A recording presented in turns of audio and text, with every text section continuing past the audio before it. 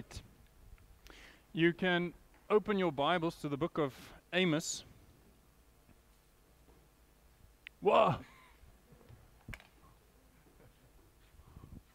My beautiful art. All right. The book of Amos. Now, as we started last week, we started with the book of Jonah. We're working our way through the minor prophets by God's grace, and as I said last week as well, the idea with this is really to familiarize us with this portion of, I think, Scripture that is not as well known as, for example, John 3:16. The Old Testament has got some jewels, and I think the minor prophets we can definitely learn a lot from them. Now, last week as we went through Jonah, I may have trying to get through 48 verses was a challenge. This week, the book of Amos is 146 verses. So we will not read through the whole book. I will not keep you here for 3 hours, but it will take some time to lay the background. So I ask you to be patient with that as well. Now, that's also why I asked you to read the book. If you had the time to read it, it helps you just to put the pieces together and get a better understanding of the whole book. And the whole Bible is given to us. And as Jesus said, He said we must search the Scriptures, for it's they which testify of me. And so when Jesus refers us back to the Old Testament, it means there's something of Jesus, something of His redemptive plan, something about His justice, about His character that we can learn from it. And so that is why we want to study these things, and we want to study it also in its right context. So the idea today is to start with the introduction, to give highlight a few things, give a bit of context, and also a bit about who Amos was before we get into what I would like to say is our sermon, which is Walking with God. Now, the title of Walking with God you can see in chapter 3 and verse 3. Amos chapter 3, verse 3. It says, "Can two walk together except they be agreed?" Can two walk together? Can you and God walk together if you are not in agreement? If you have not said, this is where we will meet, this is how we will do it, this is what God expects, are you in agreement? You cannot walk with Him if you're not in agreement. And so that's what we're going to be focusing on. But before we do that, let me just give you some context. In Deuteronomy chapter 6, we read about something that God told Israel, and I think this is, can I say, the exact context in which Amos finds himself. So in Deuteronomy chapter 6 and verse 10, it says, "And it shall be, when the Lord thy God shall have brought thee into the land, which He sware to your fathers, to Abraham, to Isaac, and to Jacob, to give thee great and goodly cities, which thou buildest not, and houses full of good things, which thou fillest not, and wells digged, which thou diggest not, and vineyards and olive trees, which thou plantest not, when thou shalt have eaten and be full." So it says, I will bring you into this land, Israel. I will bless you in this land. I will give these things to you. You will have water, you will have wells, you will have food, you will have all these things, and you did not plant them. I gave it to you. And it says at the end of verse 11, "When thou shalt have eaten and be full, then beware lest thou forget the Lord, which brought thee forth out of the land of Egypt, from the house of bondage. Thou shalt fear the Lord thy God, and serve Him, and shalt swear by His name." Now, if you read the book, you'll know that this is exactly what they weren't doing. They were not serving the God alone. "Ye shall not go after other gods, of their gods of the people which are round about you. For the Lord thy God is a jealous God among you, lest the anger of the Lord thy God be kindled against thee, and destroy thee from off the face of the earth." Now that is quite a while before Amos came to the picture. And just to put that in the scope of things, they knew what God had said.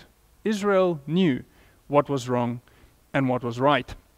But Amos nonetheless is sent to speak to the people of Israel. Now, last week I had the timeline on the board, but today you should have a timeline. There were timelines to be given to you all today. But we find ourselves in the story of Amos, which is just after the book of Jonah. Now, that's about 10 years after Jonah preached to Nineveh. Now, why is that important? Jonah preached to Nineveh. Nineveh was the capital of Assyria. Syria was the world power. They had control, they were conquering, they were killing, they were just taking over the known world of the time. But then we saw last week Assyria repented of their violence. And now what's happened is Israel is no longer under threat by the Assyrians. They no longer have to pay the tribute that they had to pay to the Assyrians. They're somewhat of a free country. They don't have persecution, they have peace, they can go about trading, they can go about making money.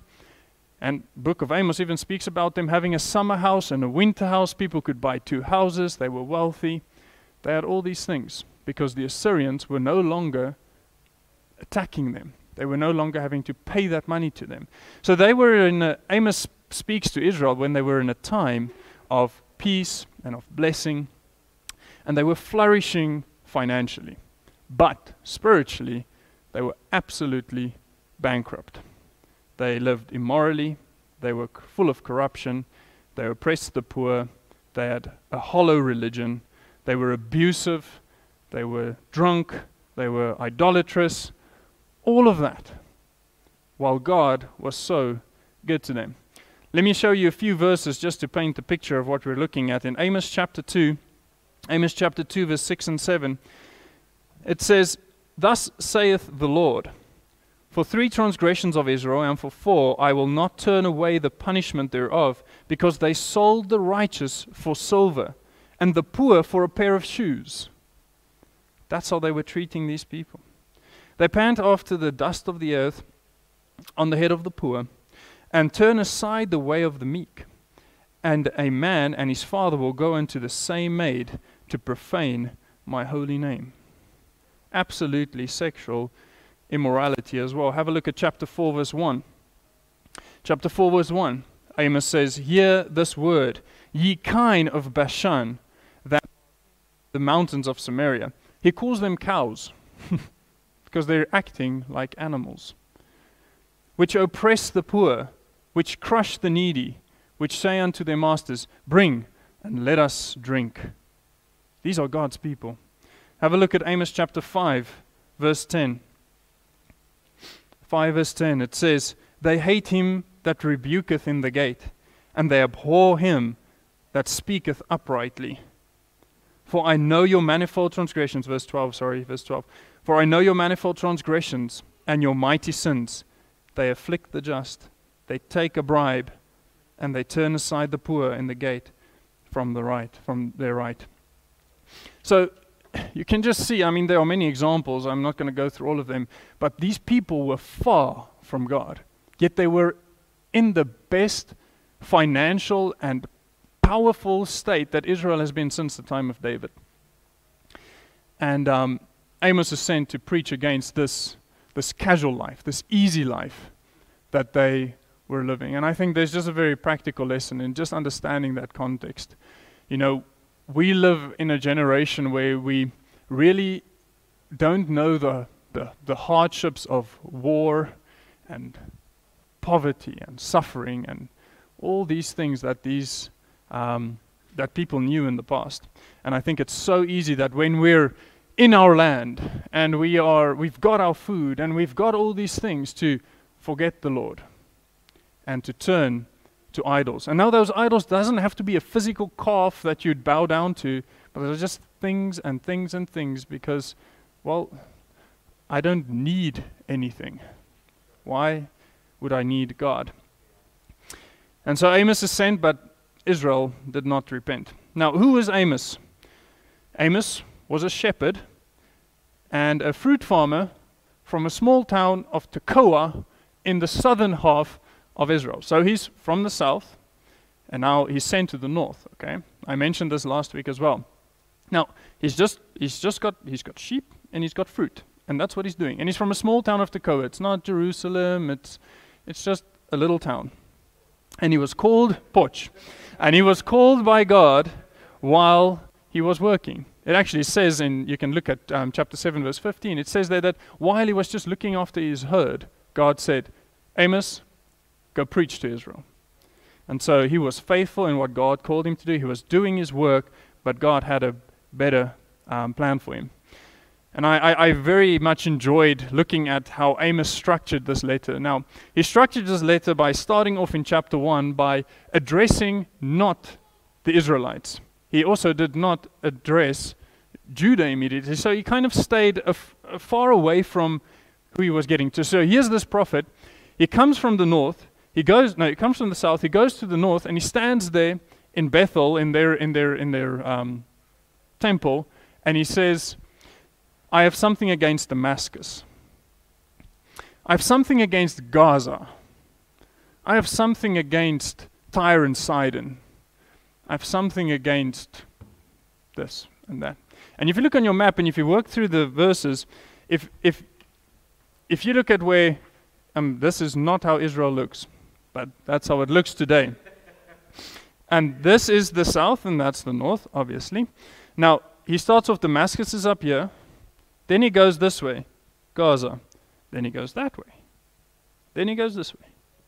Then he goes there. Then he goes there. So it's all outside of Israel, Judah's borders. He starts up here, goes there, goes there, goes there, goes there, goes there. Then he goes to Judah for 1 or 2 verses. And then he goes there. So it's almost like he's saying, in my mind, it's almost like he's drawing an X. X marks the spot. Or he's zooming in on them. And the reason I think this is effective, or the reason I think this is very smart, is because it's like he's drawing a crowd. People are willing to hear what's wrong with other people.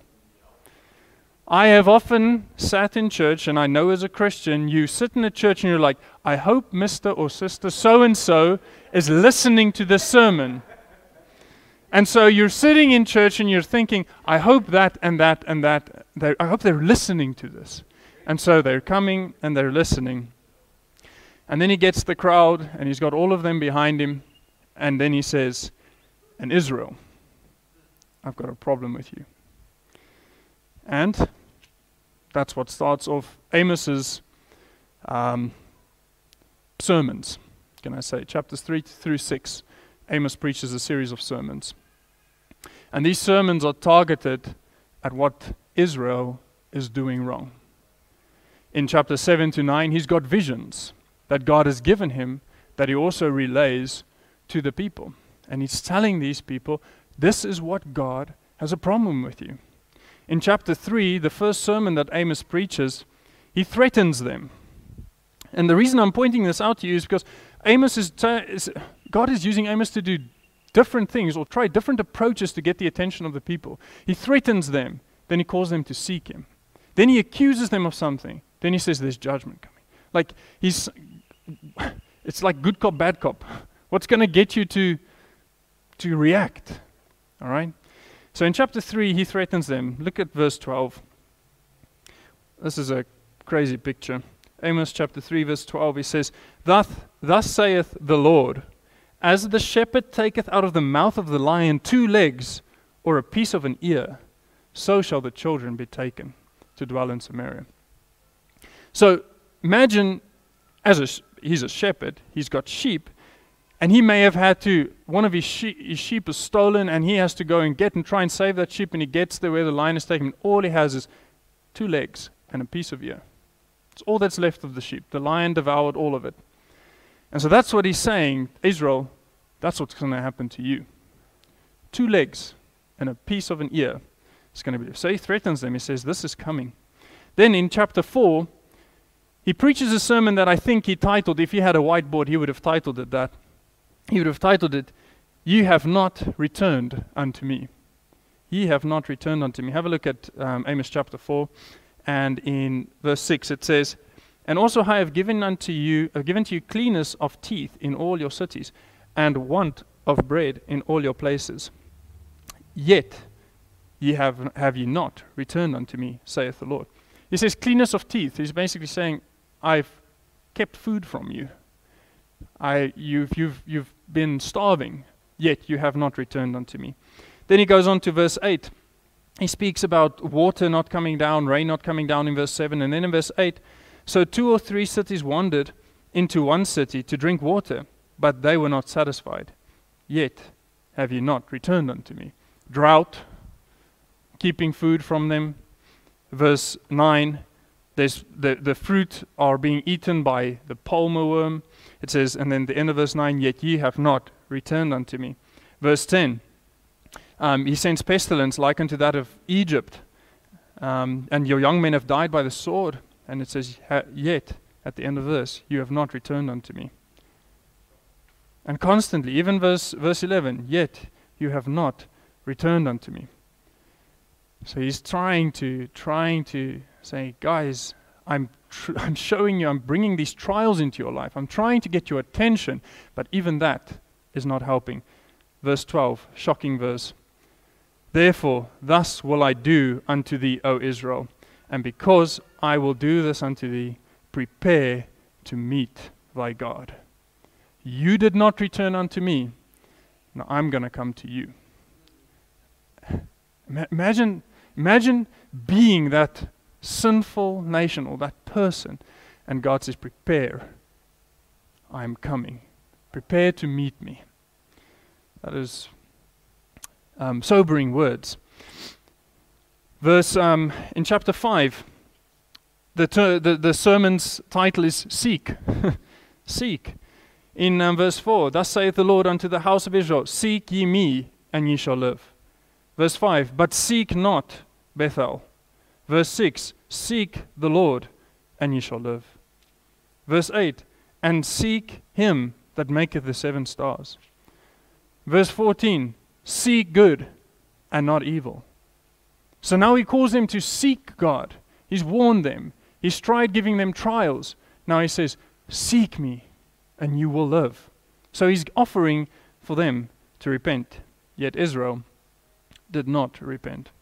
And then in chapter 6, the last of, could I call, his sermons, Amos speaks about their wealth.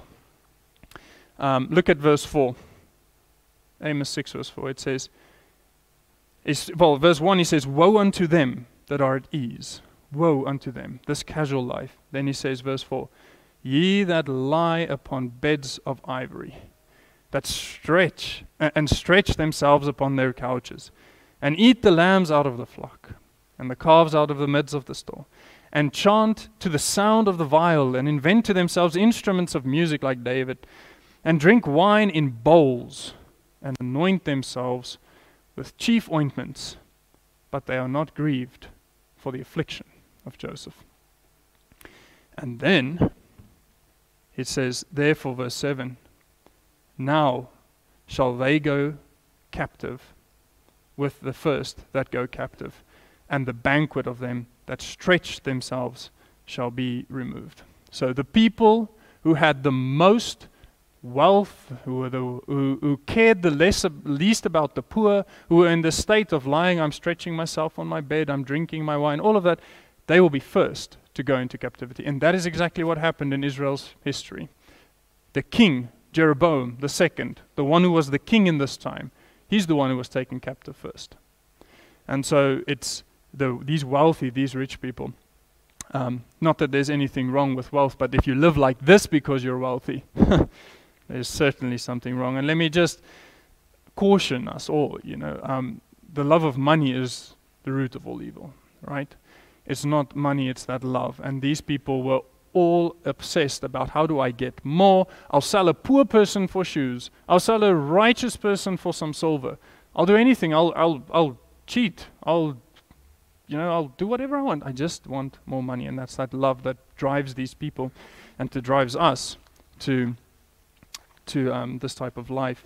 Now, despite all of this, despite Amos pleading with them, and even you'll see in the book of Hosea, that's the next book we'll be studying, the same thing, the same people are being addressed. This time, it's even, I want to say, more vivid, where Hosea has to marry a prostitute to show the adultery of the nation. So God is not, he's not like kind of guys, I really don't like what you're doing, and so without warning, I'm just going to send you into captivity.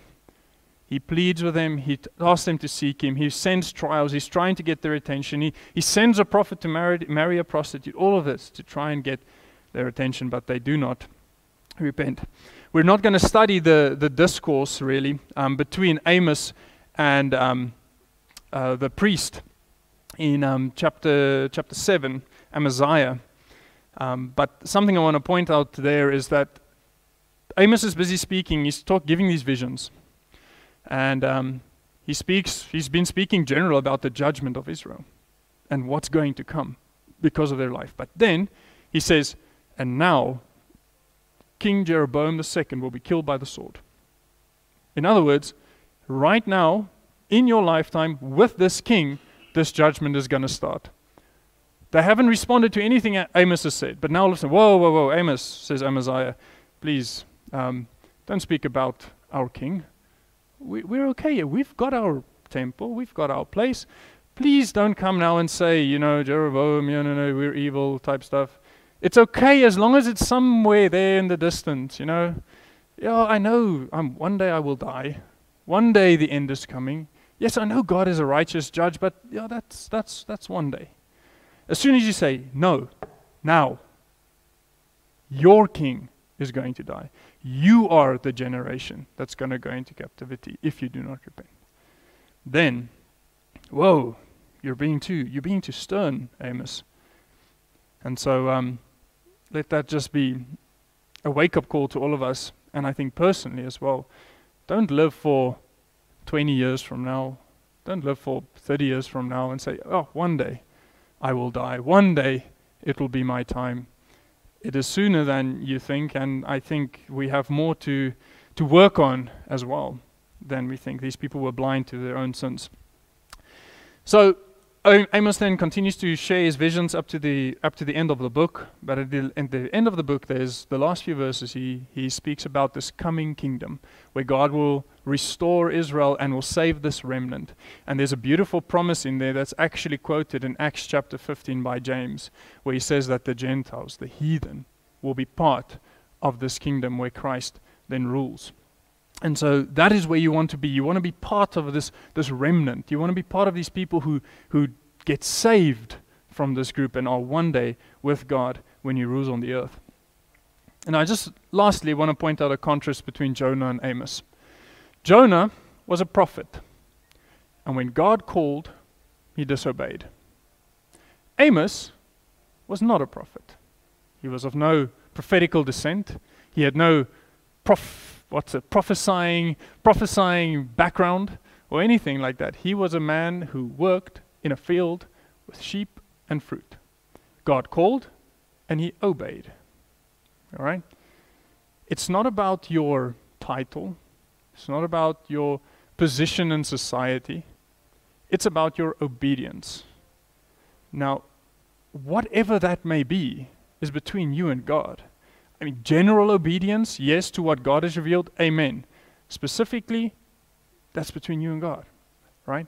But it's the obedience that makes the great prophet, not the title, not the position, none of that. It's the obedience. And the same similarity between Nineveh and Israel. Nineveh had one lousy prophet who did a heartless sermon and they repented.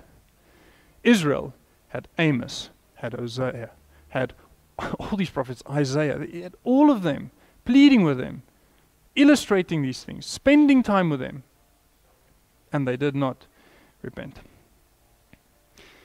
Now, are you obedient? And did you come today to have an opportunity to be obedient?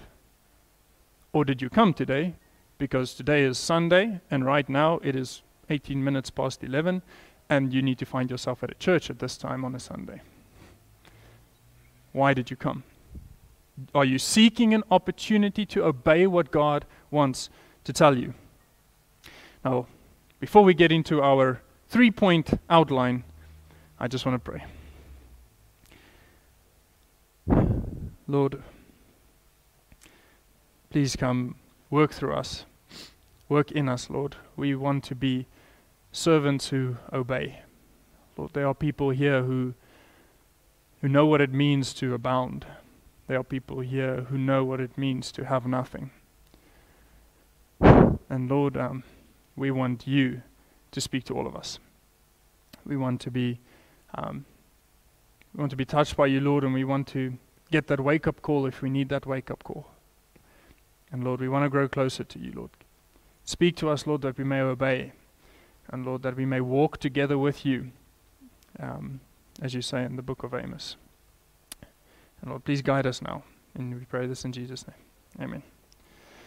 All right. So I told you, walking with God, chapter 3, verse 3. How can two walk together lest they be agreed? So basically, we saw clearly Israel and God were not on the same page. They did not agree with one another. Something was very much wrong. Now, are you in a state of agreement with God?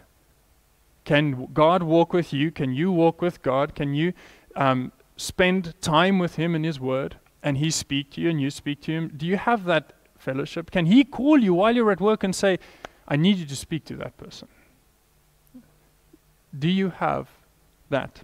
And if you don't, well, luckily we have an example in Israel to see what not to do. So what broke their fellowship, their walking with God? The first thing I want you to notice is, and these are the verses, okay? Because you see what happens is, if you only get a nice outline by, midnight last night, then I can't have little papers printed for you, so I need to draw it out.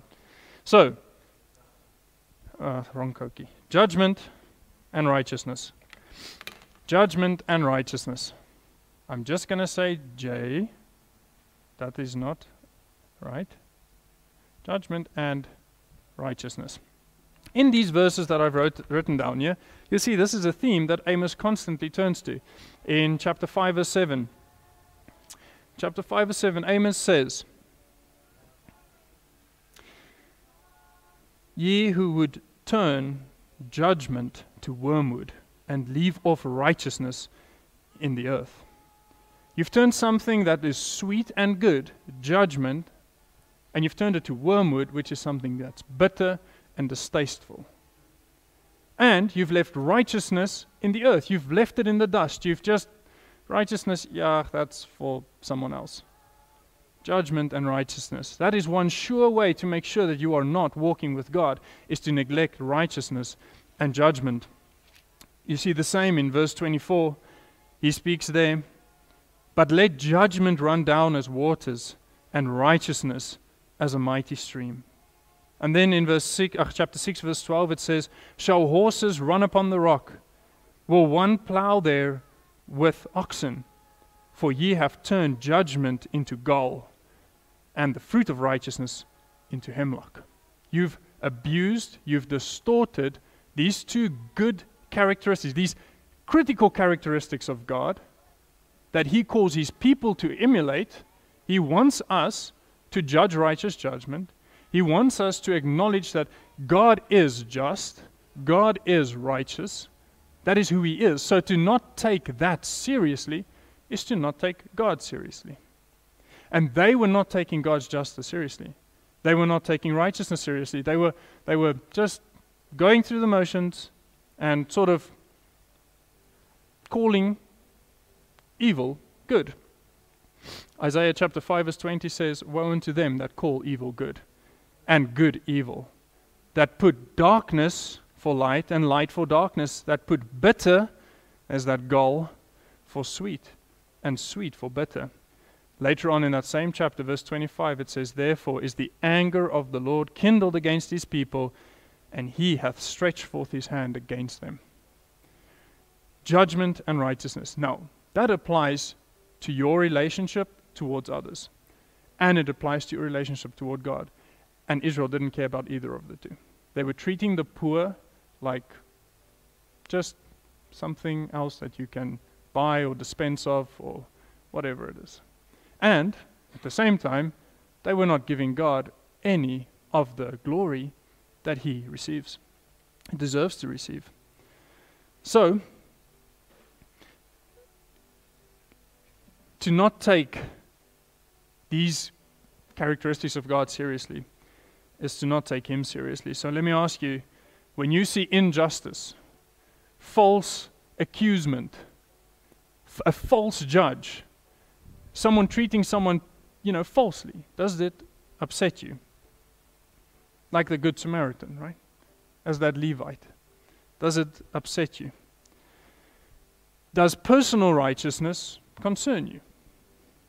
Does your life and the righteousness that you are supposed to live as a saved child of God, does it concern you in the way that you live? Israel didn't care. Or, like Israel, do you just do you? Just do you. Whatever makes your boat float, right? Oh, I like my golden calf there at Bethel and at Dan where God wanted to put a temple. I like my golden calf there. Or do you just do you? This makes me happy. This gets me money. This allows me to lie on my ivory bed and stretch myself out on my couch and fill my stomach with all my food. So I'm just going to do that. From Amos, it is clear that our neglect of righteousness and judgment does not mean God then also says, oh well, I'll neglect my righteousness and my judgment. He cannot do that. And so God brings the righteousness and judgment that is lacking in these people's lives. We know that Israel did not turn from their sin. Israel did not turn from their lack of righteousness. They did not turn and see that God is this just judge who will judge. They did not care. But if Amos came to preach to Israel, Jesus came to preach to us. What are you doing about the righteous calling and the just judge that He is? What are you doing about that? Have a look at Romans chapter 3, please. Keep your place in Amos. We'll just quickly stop off here. In Romans chapter 3, we read a lot about this righteousness. Now, if you're familiar with Romans chapter 10, Paul goes and he says, I wish that Israel would be saved. My desire is that Israel would be saved. Then in verse 3 of Romans chapter 10, he says, they went to establish their own righteousness, and they knew not the righteousness of God. They didn't understand what it means to be righteous according to God's standard, so they thought, if I do it my way, I can somehow attain my own righteousness. And that is often what we as people do. We think that doing it our way, I'm trying my best, I'm doing this, that's good, but is it God's way? Is it the righteousness that God wants you to have? Now, Romans chapter 3, you can't attain your own righteousness. Romans chapter 3 verse 10, it says, as it is written, there is none righteous, no, not one. In chapter 3 verse 19, it says, now we know that what things soever are written in the law saith unto them that are under the law, that every mouth may be stopped and the whole world become guilty before God. That is what happened to Israel. They were taken into captivity. They had no more prophets. They couldn't even find a prophet if they wanted to. Every mouth was stopped. And every one of us will stand before God and become guilty if we're trying to establish our own righteousness. Romans 3 verse 23, for all have sinned and come short of the glory of God. So, are you trying to establish your own righteousness? Are you trying to do things your way like Israel was trying to do things their way? We're okay, Amos, thank you. Go back to Judah. We don't want to hear your doom and gloom. Righteousness. God is righteous. Not He has righteousness, He is righteousness. Now, if He's righteous, He cannot allow anything that is unrighteous. We need to be righteous, and that is where Jesus comes into the picture. Verse 25 of Romans 3. Whom God hath sent forth to be a propitiation, that's a payment through faith in his blood, to declare his righteousness for the remission of sins that are past through the forbearance of God. To declare, I say, at this time, his righteousness, that we may be, and that he may be just, and the justifier of him which believeth in Jesus. Israel had time to repent and turn to God. You have time to repent and turn to God. Not through your own works, not your righteousness, the righteousness of Jesus. That Jesus is just and the justifier. All right? So that is the first thing that we need to have. If we want to walk with God, we need judgment, this justice of God and his righteousness. And I think a verse you'll be very, very familiar with is 2 Corinthians chapter 5, verse 21. It says, "For he, that is God, made him, that is Christ, to be sin for us, that we might be made the what? The righteousness, right? The righteousness of God in him." So that is what you need, Jesus. There is no other way to be righteous. That is the first thing that needs to be in place if you want to walk with God. So if you're saved, you know this truth. You've tasted and you've seen God's justice and righteousness. You've been redeemed from that great judgment that is coming one day. And you've been called to judge righteous judgment. Now the question is, does your life exemplify that towards others and towards God? So the first thing we need is judgment and righteousness. The second thing that we need is true worship.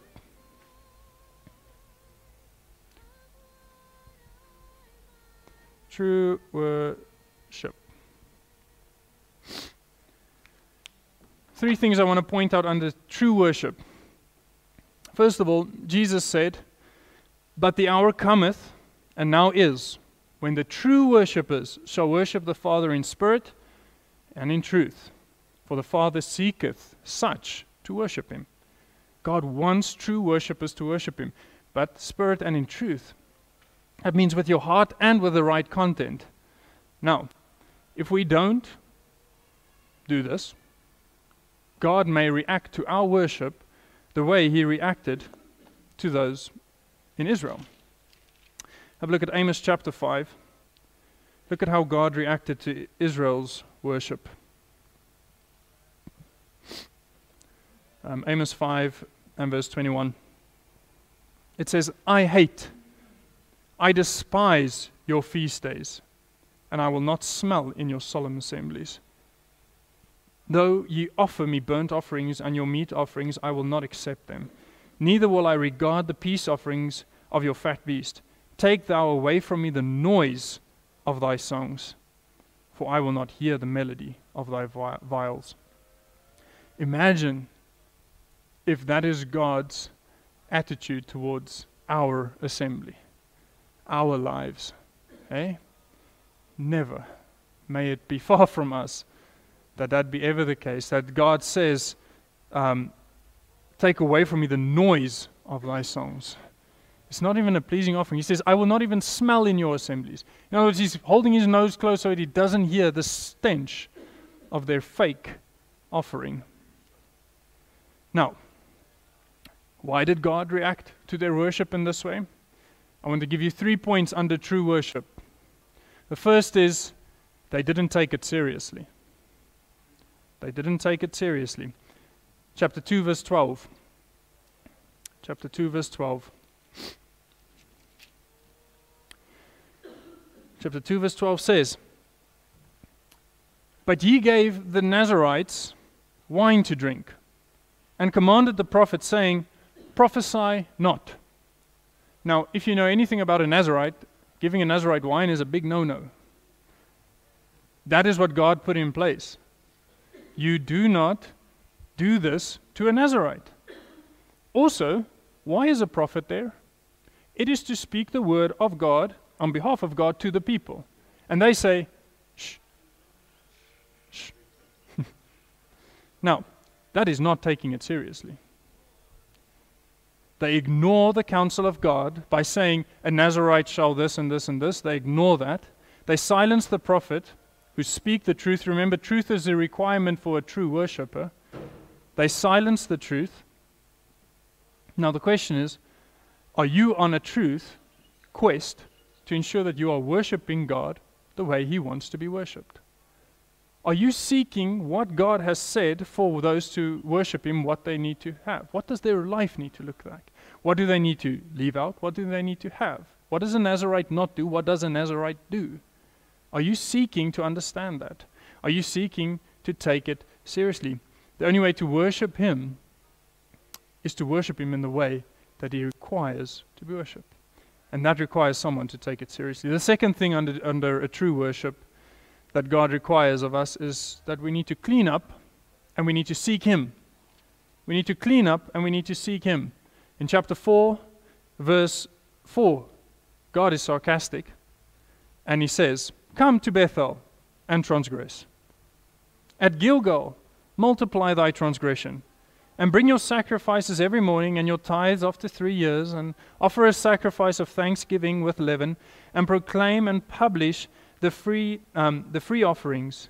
For this liketh you, O ye children of Israel, say the Lord." You like these things, Israel. You like doing these religious practices that I gave you, but now you're coming to Gilgal and you're coming to Bethel, but you're worshiping the idol. They had, just so you know, in Bethel and in Dan, those were two sacred places to the people, but they had put up a golden calf. Now, in my opinion, I mean, how blind do you have to be that the very thing that made you trip up just when you came out of Egypt is the same thing that you build up again and you say, "This is my God who brought me out of Egypt." That's what they did.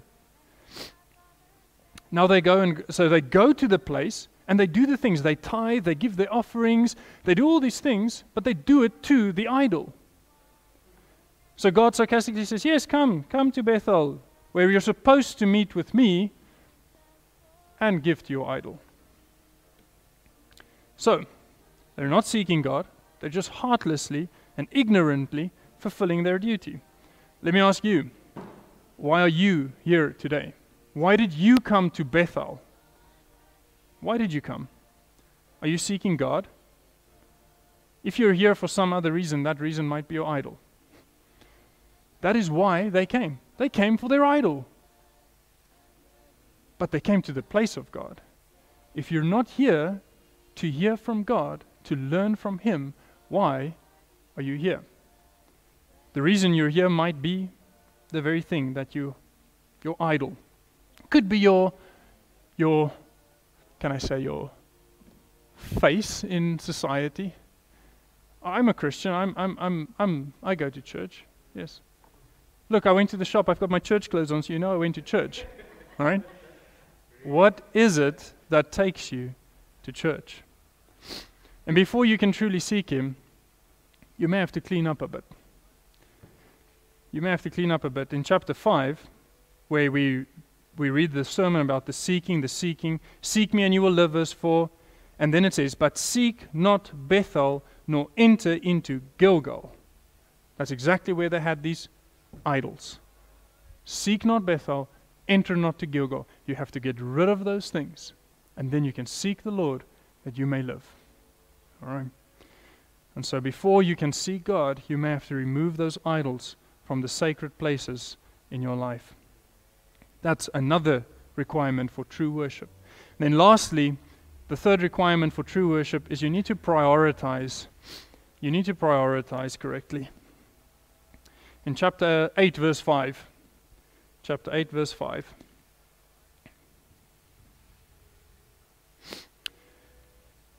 Let's read verse 4. It says, "Hear this, O ye that swallow up the needy, even to make the poor of the land to fail." Verse 5, saying, "When will the new moon be gone, that we may sell corn, and the Sabbath, that we may set forth wheat?" In other words, when will this new moon be gone? When will this sermon be over, that we may go and sell corn and buy the things that we want to buy?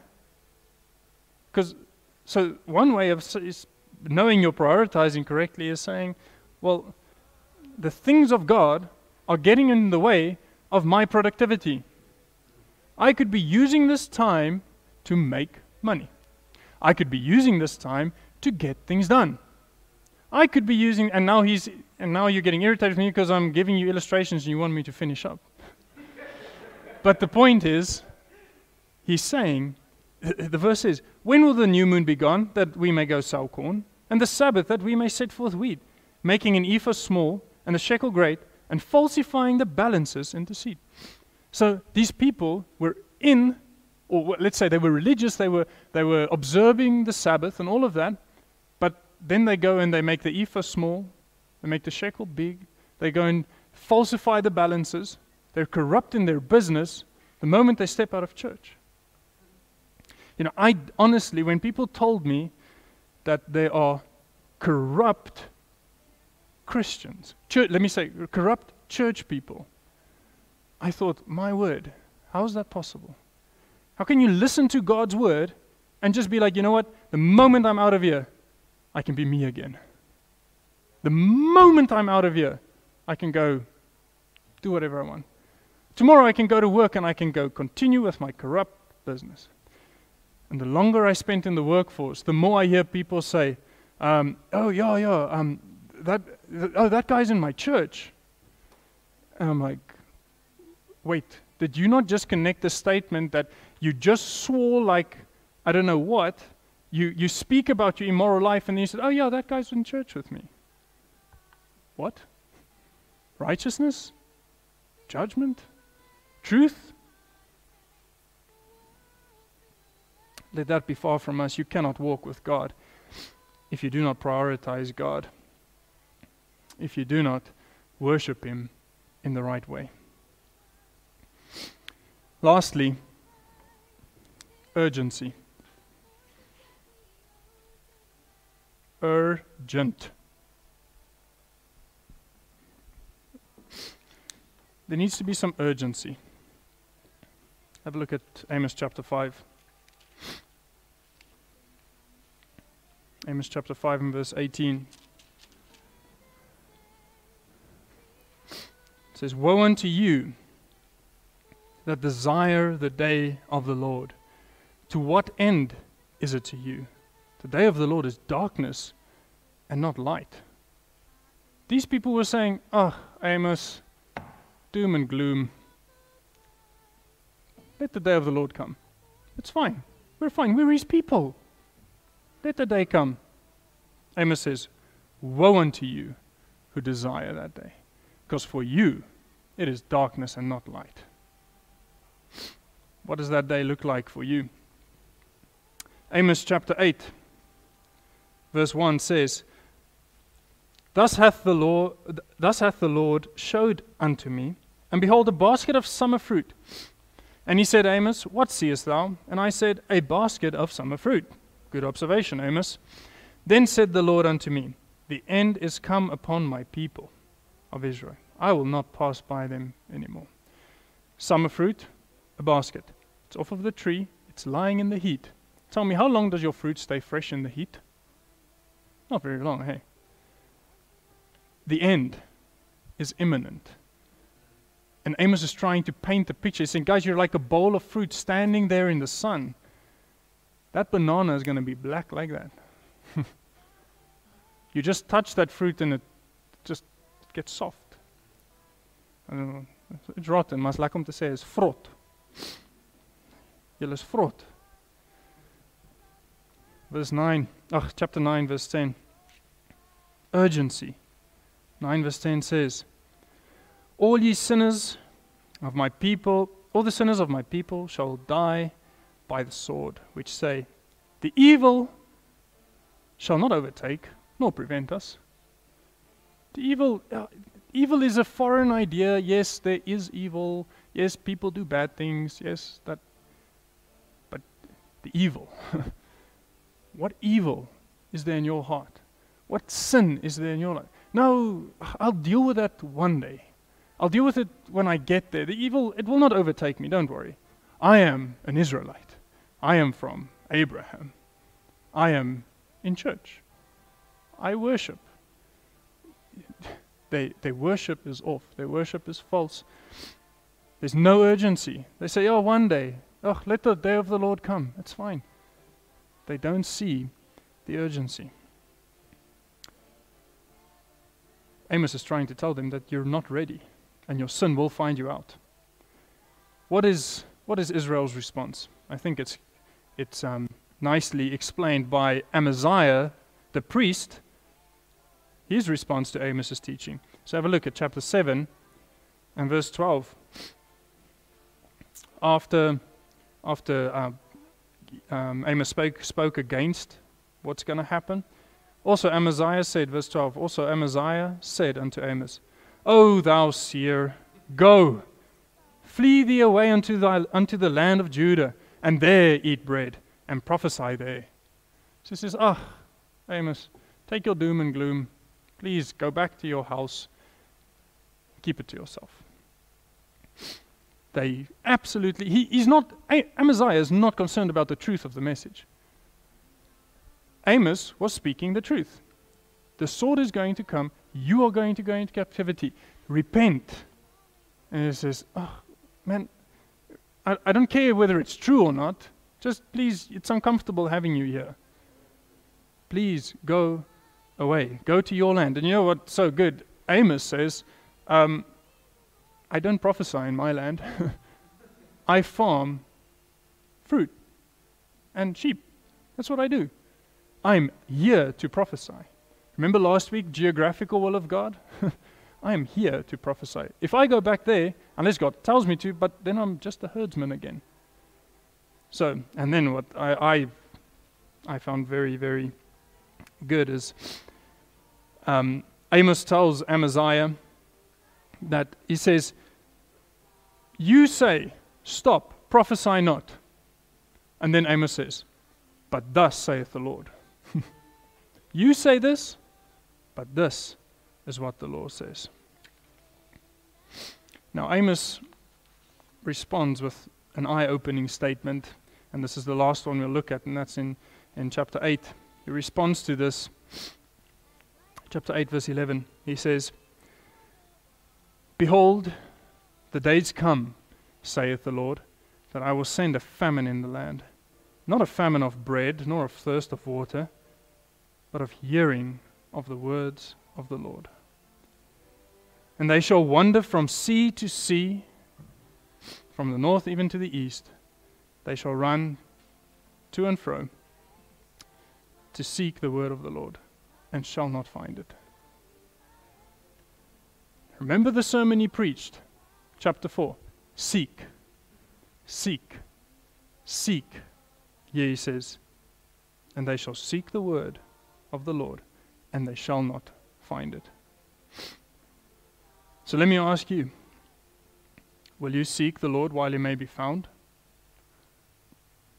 Or, like Israel, the prophet came, and they tried to shut him up, tried to send him away. Which one will be your response? Isaiah 55 verse 6 to 7 says, Seek ye the Lord while he may be found. Call ye upon him while he is near. Let the wicked forsake his way, and the unrighteous man his thoughts. And let him return unto the Lord, and he will have mercy upon him. And to our God, for he will abundantly pardon. You see, God is not excited by pouring out wrath. He would much rather have the wicked repent and turn. And that's why it says, seek the Lord while he may be found. In Hebrews chapter 3, verse 7 to 8, it says, Wherefore, as the Holy Ghost saith, Today, if you will hear his voice, harden not your hearts. So, there's a call to repentance to all of us. Whether you are saved or whether you are lost, what are you going to do with the call? If you are saved, the call to repentance is, I may be living in a life that is not walking with God. There are things in my life, whether it's my neglect of justice and righteousness, true worship, or urgency about these matters, be keeping you away from walking with God. There are things you need to repent of, to bring yourself close to God, to bring in intimacy with him. But also, if you have not been saved, if you have not seen your need for salvation, and that the righteousness is only to be found in the gift of grace through Jesus Christ, then it is also your time to repent. To meet God before He meets you on that faithful day. To seek Him before He's not found anymore. Now is the time. Seek His righteousness. Worship Him in truth. And do so urgently, for that day approaches quickly. This is the way that we learn from Amos of how to walk with God, how to be in agreement with Him. Amen. Let's pray. Lord, thank you for speaking to us this morning, Lord. Lord, thank you for speaking to my heart. There are so many things that we want to do right, Lord. We want to be with you, in fellowship with you, walking with you every day. There are so many things we allow to creep in and that distract us. Lord, please help us. Lord, we want to seek you while you are to be found, and today is that day, Lord. Please come. Speak to each of our hearts. Saved or lost, Lord. We need to find you in a world that so quickly distracts us, Lord. We have peace, we have somewhat prosperity, and all of these things, and they so quickly take our focus off of you. And Lord, they take us so much further than we want to go. We look at where Israel was and where they were in the book of Amos. Their prosperity, and these things are a blessing from you, God, and we use them to distract us. Please, Lord, help us focus our thoughts on you. And our desire is to walk with you in this week as well. Please guide us, show us where we can share your righteousness, Lord, and practice justice, Lord, and desire to worship you in truth. Teach us more that we may worship you better, Lord. We thank you so much, Lord. For this time, we ask that you depart us with your blessing, Lord, and please do not leave us. We want to be close to you every step of the way, Lord. In Jesus' name we pray. Amen. Amen.